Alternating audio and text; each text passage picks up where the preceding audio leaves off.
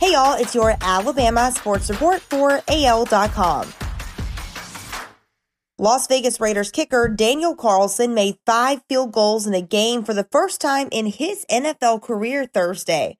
The former Auburn standout's 4th field goal went through from 56 yards out to set a personal best and give the Raiders a 3-point lead with 1:52 left in the game. After the Cowboys snapped off 10 plays in 1 minute and 33 seconds to send the game into overtime with a field goal with just 19 seconds remaining, Carlson's 5th field goal, a 29-yarder on the Las Vegas first possession in the extra period, gave the Raiders a 36-33 victory.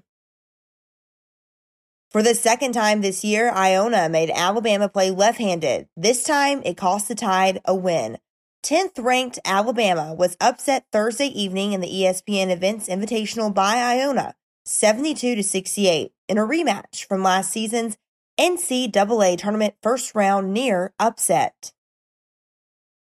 A week after Nick Saban sent a message to fans about entitlement before a game against Arkansas, the Alabama coach delivered a more forceful version Wednesday night following the Tide's 42-35 win over the Razorbacks. Here's a snippet. "You can say it's not fair to our players, they get everybody's best game, but they do, and they have to be able to compete through that and play over that. I don't know, when I came here, everybody was happy to win a game. Now we're not happy to win a game anymore." Saban went on to say, "We're not happy to win at all. We think we should win games by whatever. I don't think that's fair to the players either." Alabama alumnus Trevon Diggs has received the 5th most fan votes in the balloting for this season's Pro Bowl. The NFL released the leading vote-getters on Wednesday, 1 week into fan balloting for the annual All-Star Game.